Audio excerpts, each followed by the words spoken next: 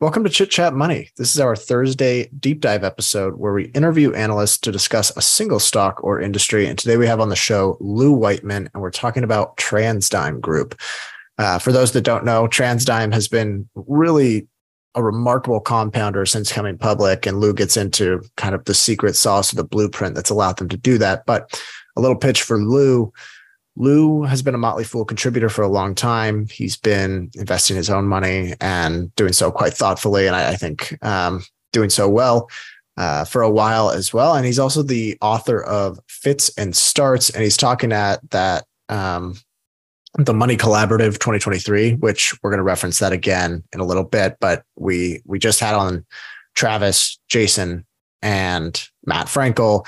If you're interested in it, they're all talking at the Money Collaborative. It's on August 18th in Alexandria, Virginia. I've met, I think, most of them, and they're all really wonderful people. I really recommend going.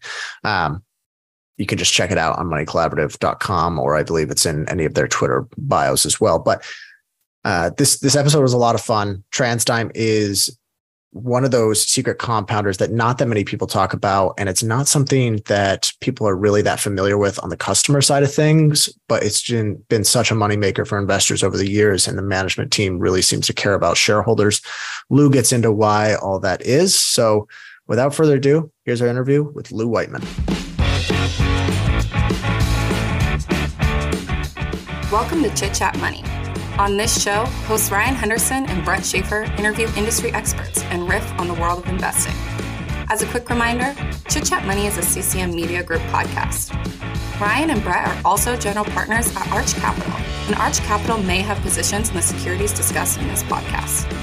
Anything discussed on Chit Chat Money by Ryan or Brett or any other podcast guests is not formal advice or recommendation. Now please enjoy this episode.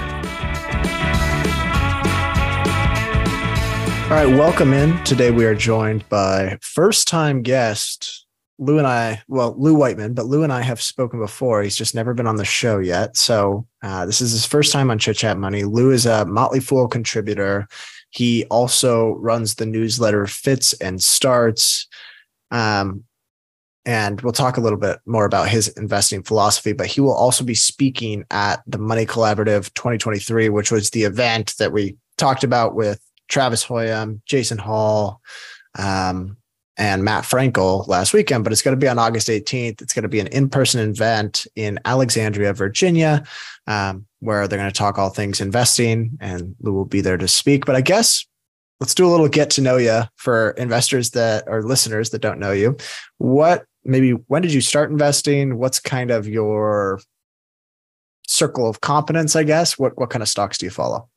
Great to be here, first of all. I don't know if you were ducking me or I was ducking you, but it's good to be out here. So I got my start in the 90s. I have done various things tied to investing and writing before then. And most of my career has been either in the financials or in the industrials with aerospace and defense kind of back into the 90s, back before the dot-com boom fell apart and what was going on in Northern Virginia there. So I tend to, as you can tell by my hairline, I'm up there in age. I tend to try and buy and hold and not work too hard at it. So I'm looking mostly for companies that don't keep me up at night and trying to have fun in the process. It's a good approach. And today we're talking about hopefully one of those companies, TransDigm Group. I guess maybe this is one that if you're in the investing community, you've probably seen the name thrown around, but it's probably not a company, or at least the brand TransDigm is probably not something customers are kind of that familiar with. So why don't we talk about what they actually do business-wise and how do they generate revenue? Sure. Okay. I think the best way to think of TransDigm is almost as an industry-specific private equity firm. The actual company, its headquarters in Cleveland. They have a small headquarter office. But for the last 30 years or so, what they have done is they have been buying up aerospace and defense parts business, basically streamlining them as needed and basically letting them run on their own. It's kind of boring stuff. Think specialized valves, pumps, motors, other products. But what they all have in common is they are essential to their customers' operations. And the key to this as an investment is they are very good buyers. They are very good identifiers of targets, almost the way a core competency of a private equity firm. I mentioned way back when I was kind of involved in the M&A side of things. Before they were public, the TransDigm, late 90s, dealing with a lot of M&A bankers, talking to them, to a person, they wouldn't shop their garbage to TransDigm. That was kind of like, you just don't even bother calling them if you weren't sure about an asset. And that was kind of when they first got on my radar screen as this stream. It's this little company that were very good at buying things. So, it's a funny little thing. Normally this goes against my gut because with industrials, I never want to invest in the middleman because the middleman gets squeezed both ways. In TransDigm's case, you have Boeing constantly trying to bring down their costs, and their costs are TransDigm's margins. You also have TransDigm has a lot of suppliers on its own. So it's kind of risky to be in the middle, but this is a company that they are very good at executing. They're very good at what they do, and it works for them. They're within aerospace. They're pretty diversified. About 55% of revenue comes from the aftermarket, which is spare parts. The rest is from new equipment, like dealing with Boeing, Airbus, some of the defense primes directly. Defense is about 40% of the portfolio. So commercial is about 60. It's the aftermarket. It's the spare parts where they really make their money. 55% of revenue or something from the aftermarket, but almost 75% of EBITDA. So that's what this story is. It's a story of a company that is very good at identifying assets, getting the best out of the assets, and compounding that over time using the cash that to buy other things and grow from there. And I'm guessing most of those aftermarket customers are just the big airlines. Is that right? Big airlines, the Pentagon, which we can get into later, kind of some of the things there. But yes, the spare parts and we can get into but their secret sauce is rare and necessary. Where these parts that if you're Delta Airlines and you need a part to fly from Seattle to Atlanta and to get those 300 paying customers, you're not really price sensitive in that moment, right? And that's why spare parts is such a wonderful business for them. And this is just kind of, just I guess the brief history or kind of where they've gone. They were founded in the 90s, just $10 million of private equity money to LBO a couple of businesses out of a company that I don't think even exists anymore. They've done maybe 5-6 dozen acquisitions over 30 years. Revenue since starting up 18% compound annual growth since their inception in 1993. EBITDA has grown at a 21% CAGR. Big thing is, and I really wish I could tell you I got in at the IPO, but they went public in March 2006. TransDigm has delivered a total return of 8,552% since that March 2006 IPO. That's total return without paying a regular dividend, by the way. They've done special dividends, but they do not even, that's basically just on stock appreciation. That's what they've been able to do with just this tiny little $10 million seed to buy a couple of spare parts business from something called IMO Industries, I believe, but something, point is, you've never heard of. So it's kind of you're buying into their expertise almost more than you're buying into, wow, I've heard of this valve or anything like you've said. It's not a company that you're going to go onto the shelves and buy stuff for. What you're buying is this management team and what they are able to do in identifying and maximizing the value of assets. Hey, it's Ryan Reynolds, and I'm here with Keith, co-star of my upcoming film, If, only in theaters May 17th. Do you want to tell people the big news? All right, I'll do it. Sign up now and you'll get unlimited for $15 a month and 6 months of Paramount Plus Essential Plan on us. MintMobile.com/switch. Upfront payment of $45 equivalent to $15 per month. Unlimited over 40 gigabytes per month. Face lower speeds. Videos at 480p. Active Mint customers by 531.24 get 6 months of Paramount Plus Essential Plan. Auto renews after 6 months. Offer ends May 31st, 2024. Separate Paramount Plus registration required. Terms and conditions apply if rated PG. Families have a lot going on. Let Ollie help manage the mental load with new cognitive help supplements for everyone 4 and up, like delicious Lolly Focus Pops or Lolly Mellow Pops for kids. And for parents, try 3 new Brainy Chews to help you focus, chill out, or get energized. Find these cognitive health buddies for the whole fam at ollie.com. That's OLLY.com. These statements have not been evaluated by the Food and Drug Administration. This product is not intended to diagnose, treat, cure, or prevent any disease. Now, you hit some of the stock kind of performance and the IPO and stuff like that. And this question is a very short one, and it can turn into probably into an hour-long podcast in and of itself. But from like an acquisition perspective or from a strategy perspective, is there any important inflection points in their history that investors should know about to, help for the context as we try to analyze what the business looks like today? So until recently, they really didn't do a lot of huge deals. There was something called Easterline a few years ago, and they did a decent sized one earlier this year. But they've mostly been, there isn't like a wow deal on their books, which is kind of the point of what they're doing. They are identifying a lot of things that are kind of excess to another company's core portfolio. A lot of what they buy are divestitures. So it really is slow and steady. I think if there was an inflection point for them, it was sort of when they reached a certain mass where people started noticing them. Because you can see the stock sort of took off with kind of the boom in aviation, kind of just when they reached a key mass where it wasn't just a couple of parts business. It was this whole collection of things that were an essential part of the airline's operations. Okay, we're going to talk about some of the price increases that they've seen over the years, but you mentioned that being the middleman in the industrial space generally means you're going to get squeezed. That doesn't seem to have been the case for TransDigm. Why have they been able to continue raising prices? Why are they different? Kind of what's their moat? Yeah, that's a great question. That's kind of the key to understanding this business. And first of all, I think this will knock you out of your seats, but their margin profile is just software-like. They get 45% to 50% EBITDA margins on a hardware business, on this middleman business.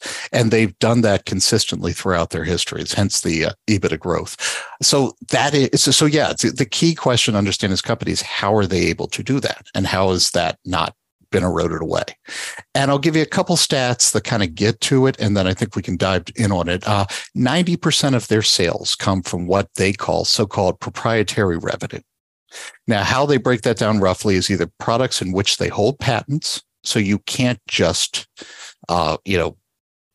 duplicate it, or products that fall into this category, essential but rare. Essential and rare is a neat thing, and you kind of only see it after the fact. If you're me, with them, I think hopefully they do a pretty good job getting ahead of time. But it's tough to commoditize something that is essential but rare because, Delta Airlines, that valve that they need to fly that flight, they may only need a dozen of them or so a year as things break or whatever, whatever the number is. You can't just fire up a knockoff plant in Mexico or China and make those profitably. So part of this is, yes, patents, but part of this is just products that are maybe when you need them, daggone it, you need it, but you don't need enough of them that you can really just mass produce it. A couple stats on that. About 75% of their sales come from products which they are the sole supplier. So they have no competition on it. The other thing is they are also very good at pricing on the corporate level. That is one area. It's mostly these businesses run themselves, so kind of a private equity model. But with any good private equity firm, you are the CEO's best friend and confidant, right? So there are some things that you help them with. Truth is, like I said, if Delta or Alaska needs that part, they are not price sensitive. That is where sort of their modeling, and once they have a business in house, they know how to price these things perhaps better than the former owner. The other thing on margins, and then I'll let you guys kind of dig down on one, is we learned this during the pandemic. About 80% of TransDigm's costs are variable. So that they have a lot of levers to pull as demand ebbs and flows. The pandemic, and this is kind of was the ultimate test case for this company, where, as if flying stopped, right? And even on the defense side, you saw a major slowdown in both production and even maintenance just because people couldn't meet at the same room to build things and maintain things. Sales kind of fell off a cliff. And we can get into kind of what happened to their business then, but it held up. And a lot of it is that cost side. With so much of their cost variable, they are able to control their costs to support their margins, even when times aren't great. No, that's quite interesting, because you think about in the aerospace industry, something like Boeing, they're not in that variable cost, whatever scenario at all. You hit a lot of the financials that are kind of the overview. And if you have any follow-ups that are important for that, please let the listeners know. But I wanted to ask, as kind of, this business is one where, yeah, the margins are great, but it's one where you're betting that they're going to have cash coming in. And like you mentioned, it's like a private equity firm. You get cash coming in, you reinvest. Cash coming in, reinvest in new opportunities. I want to talk about their, hurdle rates, their return on invested capital expectations, their IRR expectations. Do they talk about that explicitly? And if so, what are they? And do you think it's important that they, to this thesis? Yeah, they do. I don't have that in front of me, unfortunately, kind of some of the things. But yes, no, they are very, and I mean, cash usage, and we can get into it later too. The dark side of private equity, or maybe is that, it is a very, it is a debt intensive business. And so cash management, balance sheet is a very important part of this story, whether you're a bull or a bear. They set targets. They are very proud of some of those stats that I told you at the top, just as far as the CAGR return, but you will see this business kind of go with the flow. The reason I think we like to look at a 30-year average is because there are up and down years in this business. You cannot escape a cycle in a business like this. So I don't know if, as someone who is invested in and watches this company, I don't necessarily look towards a metric on an annualized basis, or, just I need this consistently year after year. I think it is, you have to step back and look at over this trend, what they are doing, or what a period is, which is kind of a long way not to answer your question. But, I do think it can be tough, other than to say they are deadly focused on these margins. And we can going to get into, like I said, even a margin, they shoot for a 50% margin. Even during COVID, they were in the 40s. I think we were talking about the fixed cost versus variable cost. That June quarter in 2020, so April to June, back when everything was going down, revenue fell by, I think it was about a third. And the EBITDA margin still came in at like 41% or something. The next quarter, revenue was still down 25-30% year over year. Margins were actually up slightly from the quarter previous. The funny thing about this company, and there's been multiple short attacks, there's been multiple kind of times where it was popular to kind of say the end is near. I've been hearing for 30 years that this isn't sustainable because economics 101, competition, all that. And yet they have still done it. And they've done it in some of the worst markets. And I think, I think it speaks to kind of just the way they are organized and their ability to find assets where this is sustainable. What are their big costs? You said it's kind of unique compared to maybe other aerospace companies. What are these costs? Is it just mainly manufacturing, employees? What are the things you're tracking that makes them more, variable versus fixed? Well, yeah, a lot of that is that for them, a lot of their labor is variable. And I think, you mentioned Boeing. I think that would be a huge, and again, a lot of these are unit to unit. So it's hard to look, but there's an advantage for that. I doubt I would like this business as much if somehow the Teamsters were able to organize TransDigm as a whole, because then you have a collective bargaining issue. But a lot of these are relatively small units. And you do have, you don't have the same fixed cost issues that you have with labor on, say, the 777 line or something like that. Raw materials are another big thing, and they are going to see that just like everybody has. Again, with the rare but essential model, you can hopefully adjust pricing for that. Delta needs that valve, whether or not your raw material costs are down 20% or up 50%. And I think this is definitely one of those businesses where you can raise prices to match costs faster than you have to lower prices as costs go down, because again, so much of that revenue is proprietary. Look, Bumble knows you're exhausted by dating. All the must not take yourself too seriously and 6'1" since that matters. And what do I even say other than hey? Well, that's why they're introducing an all-new Bumble with exciting features to make compatibility easier, starting the chat better, and dating safer. They've changed, so you don't have to. Download the new Bumble now. This episode is brought to you by Reese's Peanut Butter Cups. In breaking news, leading scientists worldwide are conducting experiments to determine if Reese's Peanut Butter Cups are the perfect combination of peanut butter and chocolate. However, it appears the study was inconclusive, as the scientists couldn't help but eat all the Reese's. Because when you want something sweet, you can't do better than Reese's. Find Reese's now at a store near you. Okay, we're going to talk a little bit about the debt strategy in a second, because we've alluded to that a couple of times, but I want to talk about management first. Everyone I see online or anyone we talk to that owns TransDigm says the executive team there is top class. I guess what makes them so special? So, I agree. This is, I think I've already said, this is sort of a bet the jockey play. You are buying into their expertise more than you're buying into their ability to design an amazing valve or, a revolutionary new valve. So management is really important. Current CEO is Kevin Stanton. He's been there since, I think, 2018. He had been with the company before then. He was sort of the protege of Nick Howley, the guy who founded this company. Howley remains active as a chairman. He's very involved. And I think Howley there are other companies that sort of have a similar model where sort of it's the family involved. I don't like that as much. I think Howley did pick out someone that I think he has mentored and who shares his vision. The conference, I was nervous when the transition happened. I think the transition has gone really well. I think they seem to work well together when they're talking to investors. The other management thing here I love is if you look at their board, and we talked about this as sort of a private equity play, you have Bob Small from Berkshire Partners, who is a long time managing director at a firm that knows industrials. Michael Graff from Warburg Pincus, they are on the board. Everything I've seen, this is a very active board. This is almost, the board is treated as an investment committee from a private equity firm. And you have some really good private equity brains there.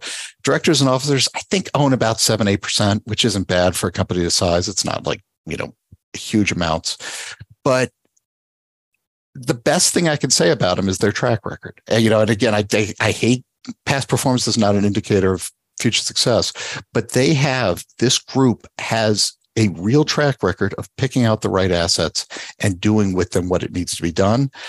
We are seeing the generation fall off to a new generation. That is certainly going to be one of my lists of things to watch, because it is hard to do. But I do think the culture in there, and it's a very small group at headquarters, I do think the culture there has held up over time. And it is. I think that is the key to this story, is their ability to find these assets and work them the way other people can.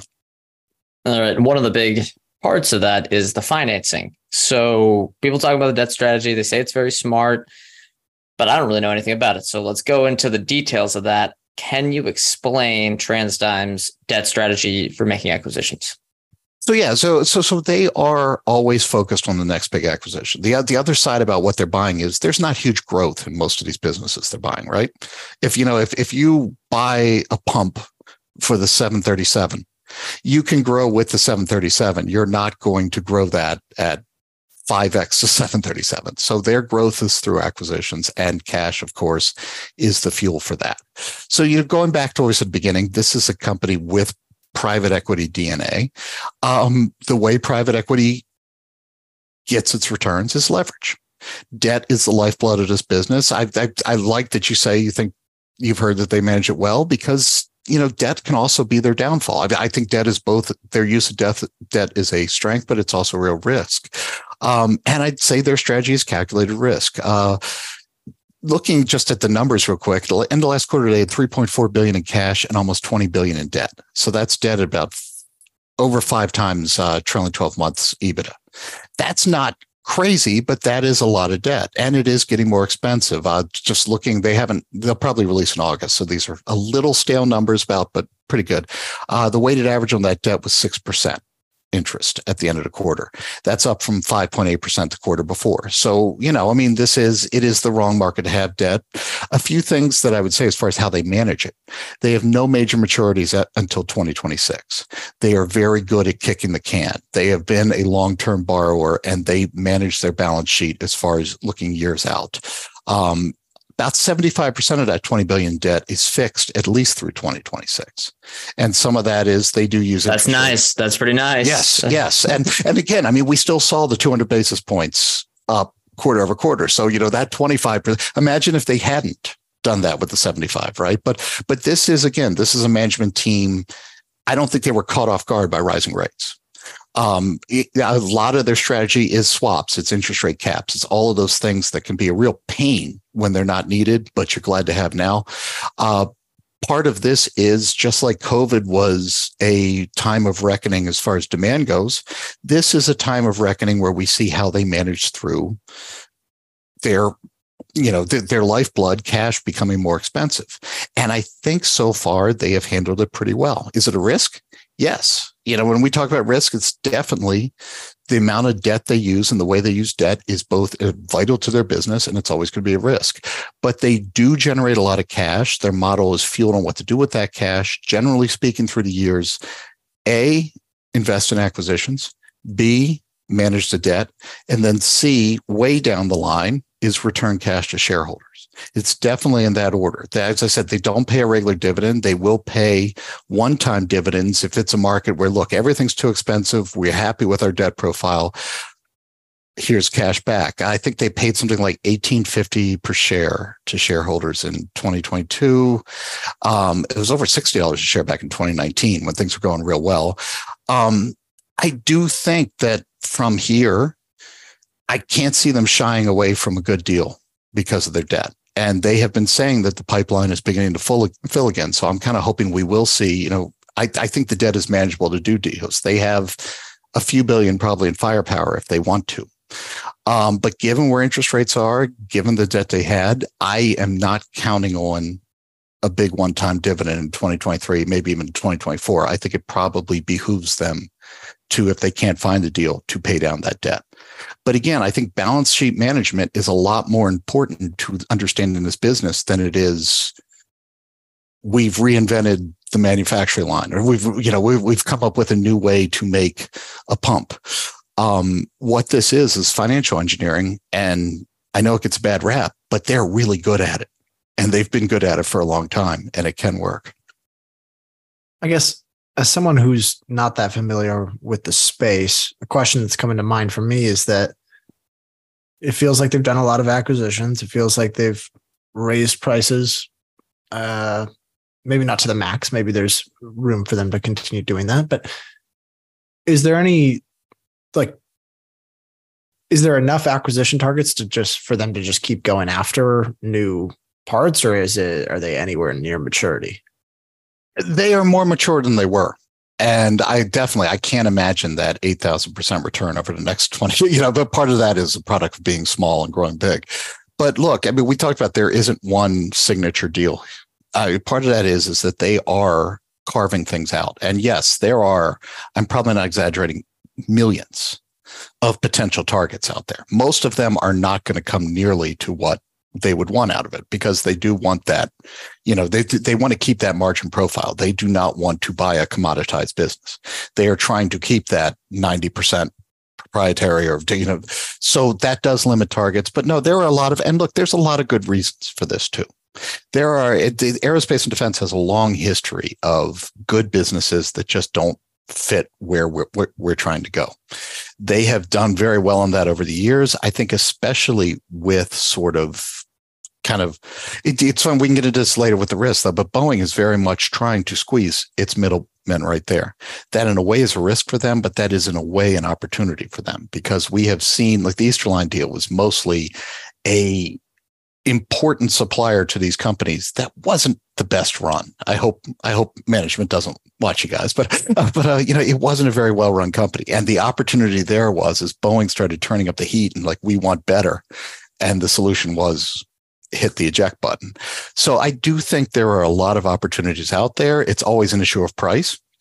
And it almost would worry me more if we saw a flurry of deals at the same time, because then you have to question if they're price disciplined the way we'd want them to be.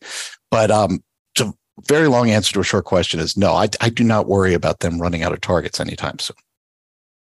Okay. And the general projection, I believe, from companies like Boeing is that air travel demand is going to continue growing steadily. I think the projection is double over the next 20 to 30 years, but who really knows?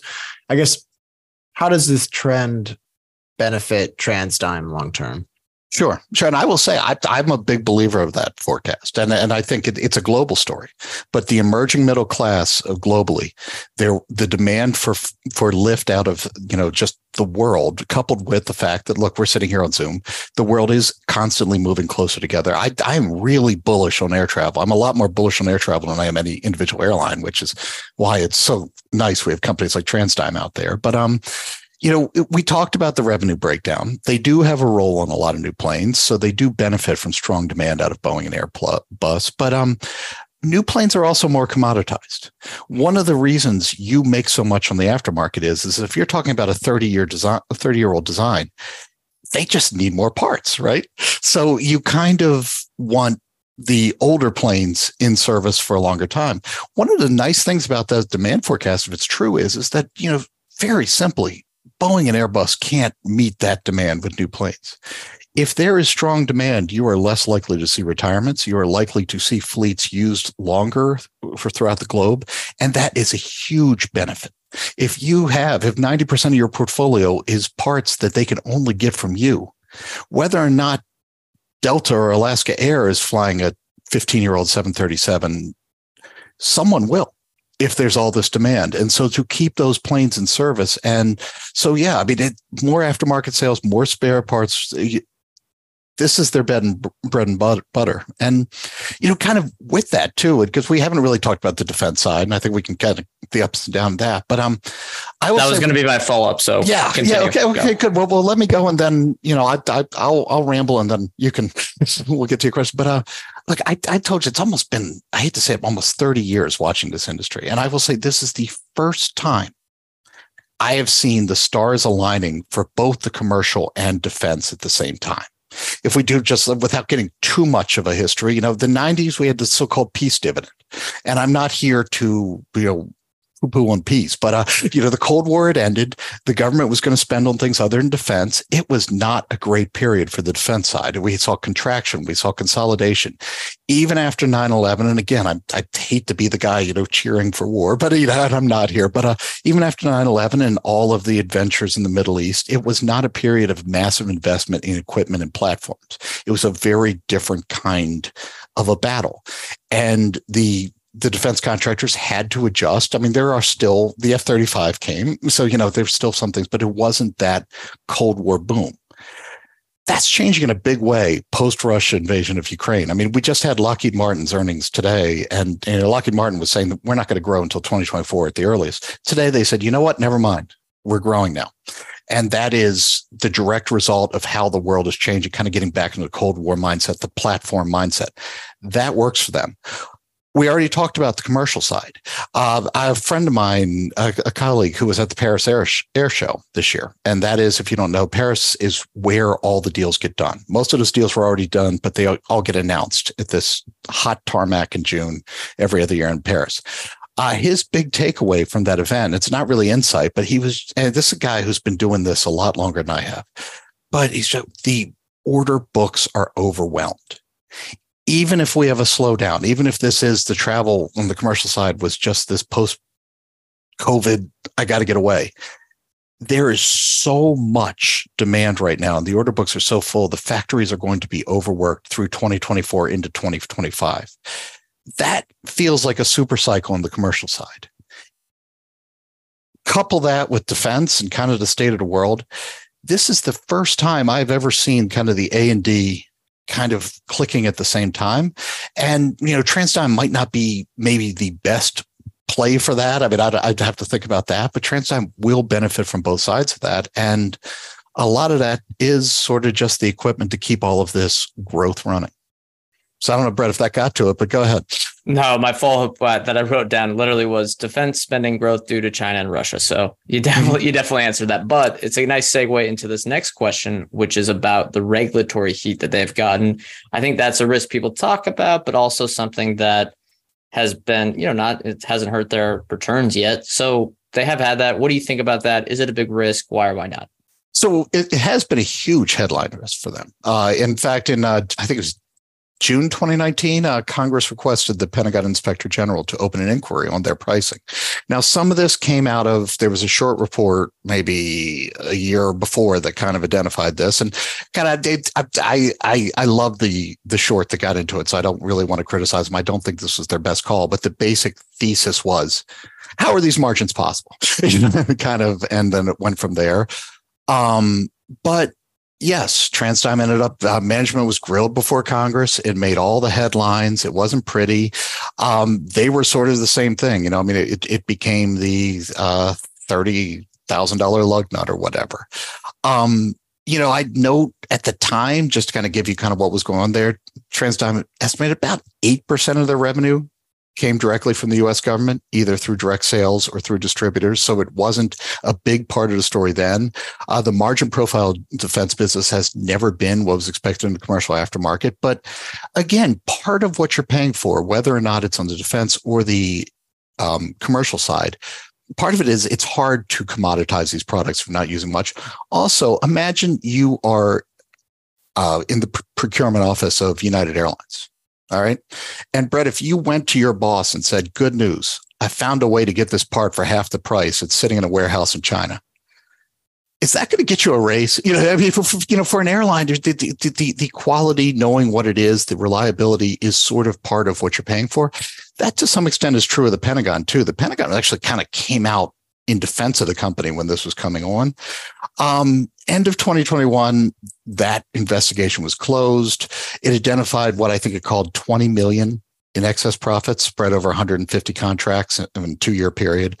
TransDigm did do a voluntary refund of about $16 million in profits. So that was the hit. There were no allegations of wrongdoing.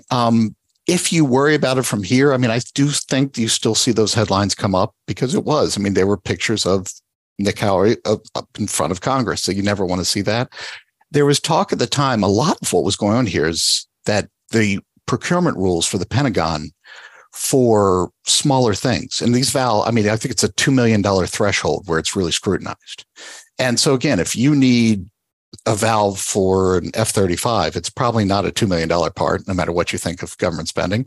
So there was talk that find new ways to scrutinize even smaller things. If that comes along, I think it's manageable, but that could sort of ding them along with everyone else. But again, on the defense side, there's a lot of sole sourced patented stuff where even if it really is 8% of revenue, even if they have to ratchet that down, I don't think it kills the story. It was bad PR, but it doesn't really kind of keep me up at night, if that makes sense. That makes sense. Let's talk valuation. I think we've covered the business pretty well. What do the numbers look like today? Could you kind of give maybe enterprise value just to give some context on the size, and then how do you value the business? Yeah, you know what? I do not know their enterprise value off the top of my head, so I'll look real quick. The market cap I know is around 50 billion, so 70 billion or so. I do like looking when I value these industrials. I tend to do enterprise value to EBITDA because debt is such a part of the story. Last I looked this morning, knowing this happening, about 24 times EBITDA. That's pretty close to their historical average. That doesn't look like a screaming bargain to me. It's down from where they were a while back. And of course, it's up from COVID, where the stock did take a hit. They're guiding for 20% sales growth this year. which is in line with the past. So there is still, I mean, again, this is a substantial $6 billion company is still seeing 20% sales growth, kind of what they've done historically still there. Almost more importantly, we talked, they kind of hit the same supply chain issues everyone else. They're guiding for earnings per share up 38% at the midpoint for the year, 23.75 versus 17.14 last year. So there's room for appreciation, even if the multiple is about right. And again, I don't want to deep dive into another company here, but I am going to sort of take a shot at a company to kind of talk valuation.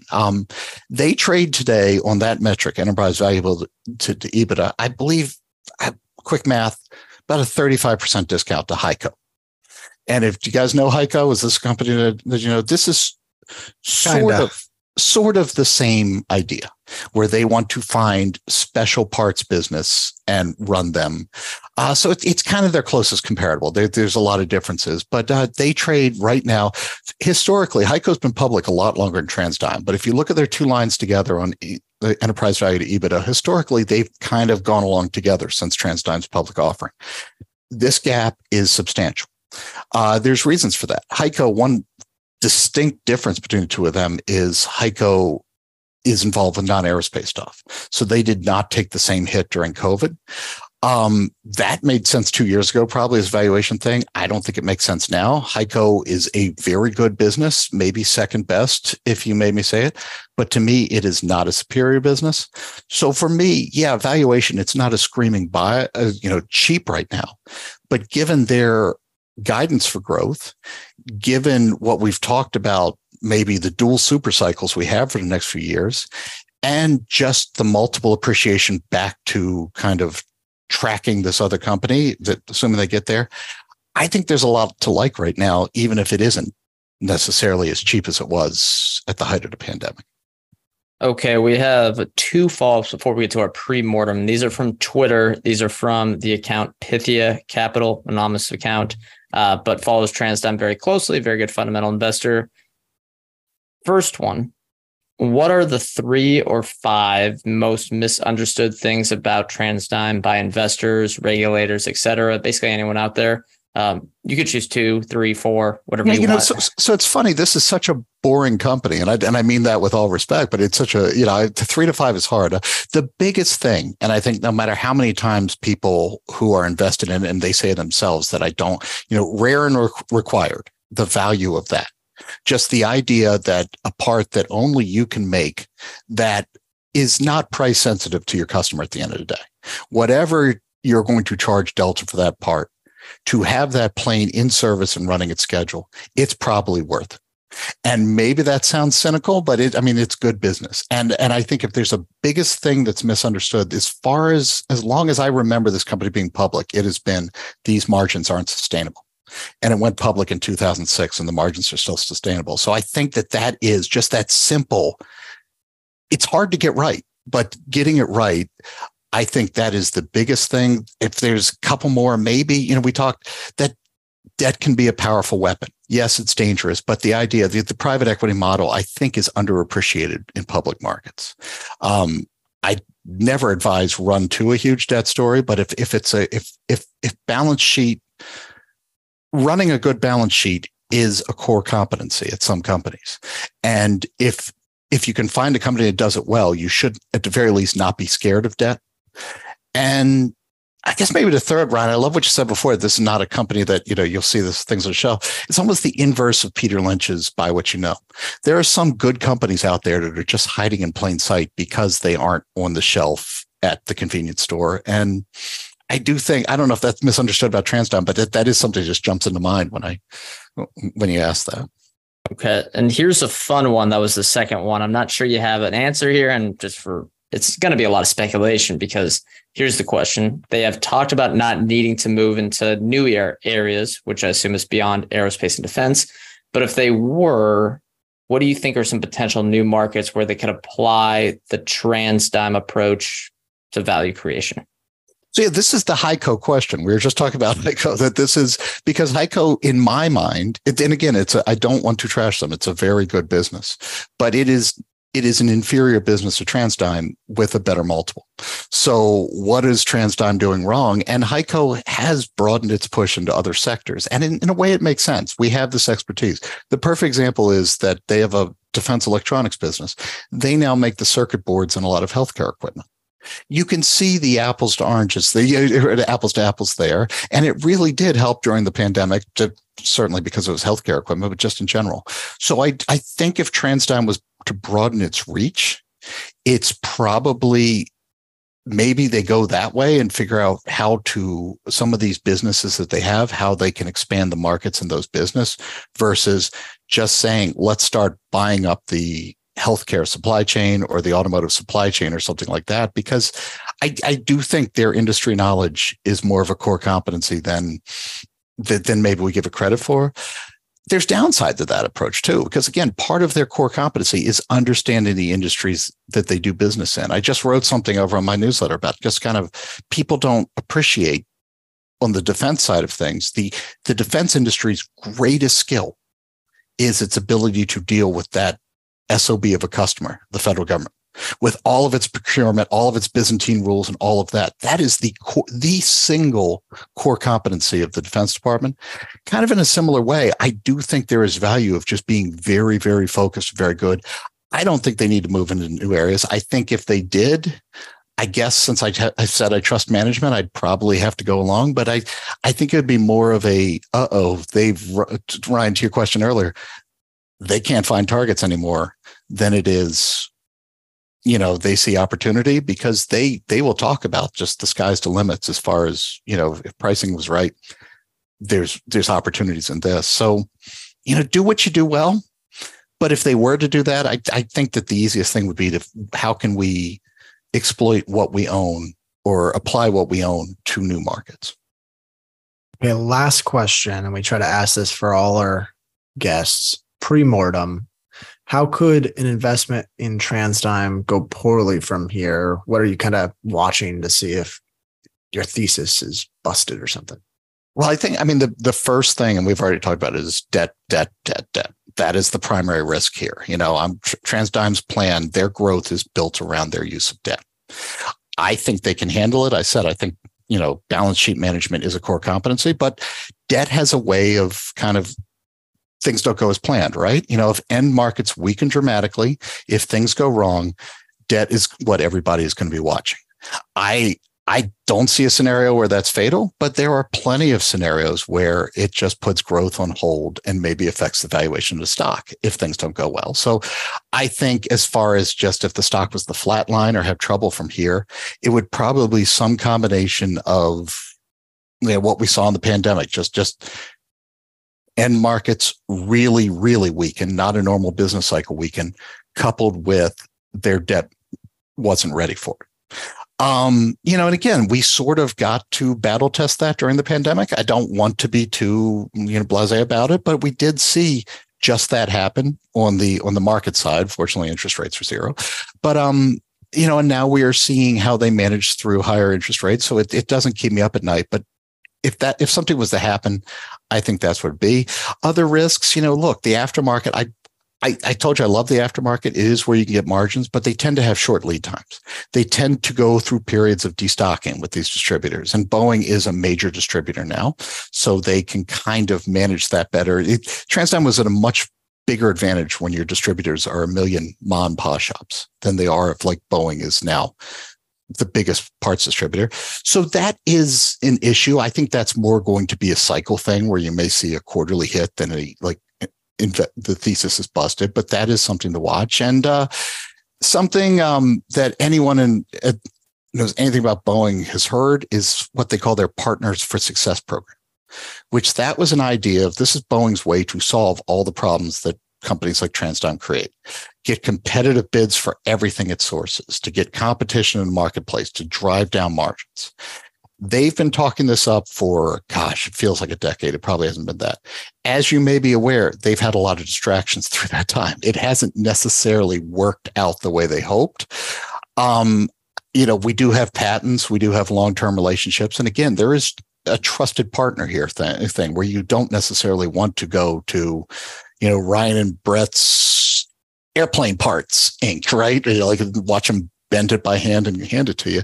So I think that looked a lot better on a PowerPoint for Boeing than it did kind of and it plays out. But there is, back to where we started, this is still a middleman business, and you do still have all of those things that you have to watch. Okay. Well, that is going to do it. I think that's all the questions we have. I guess, Lou, we'll definitely have to have you on again at some point. But for listeners that want to keep up with you, see more of your work, what are the best places to do that? Probably, as long as it exists, Twitter, which hopefully it'll still exist for another few weeks, right? At Lou Whiteman. The newsletter is Fits and Starts at Beehive or whatever, but it's on Twitter. I think that's it. And of course, the Motley Fool, and in person in late August if you can, because hopefully that'll be a lot of fun. It's a bunch of hopefully smart people and myself meeting and talking about investing and drinking cider. What's not to like? And it's Alexandria, Virginia. So anyone within that area, super easy for you to go to. Yeah. And even if it's not, you can come in from the West Coast. Guys, we'll have to check those plane prices, but yeah. It might be TransDigm's fault if they're too expensive. That's right. We're going to blame TransDigm. Pass that through those costs. All right. Well, that is going to do it. We want to remind listeners that Brett and I are not financial advisors. Anything we say or discuss here on Chit Chat Money is not formal advice or recommendation. We are, however, general partners at Arch Capital, so clients may have positions in the securities discussed in this podcast. Thank you all for listening. Thank you, Lou, for coming on the show, and we'll see you all next time.